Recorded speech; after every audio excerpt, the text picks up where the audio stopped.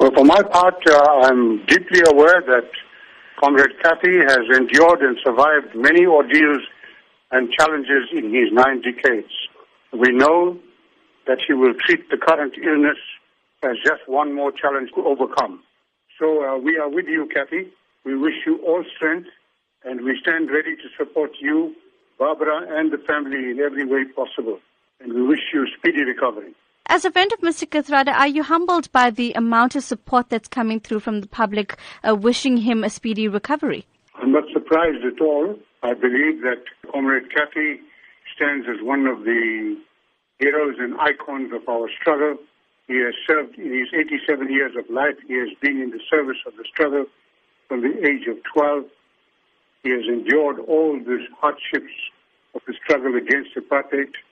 He has stood firm in the challenges of building a new South Africa, and therefore he is known not only in South Africa, but across our continent and in many parts of the world. So he's a highly regarded, well-respected, well-known person who has served a lifetime in the service of people.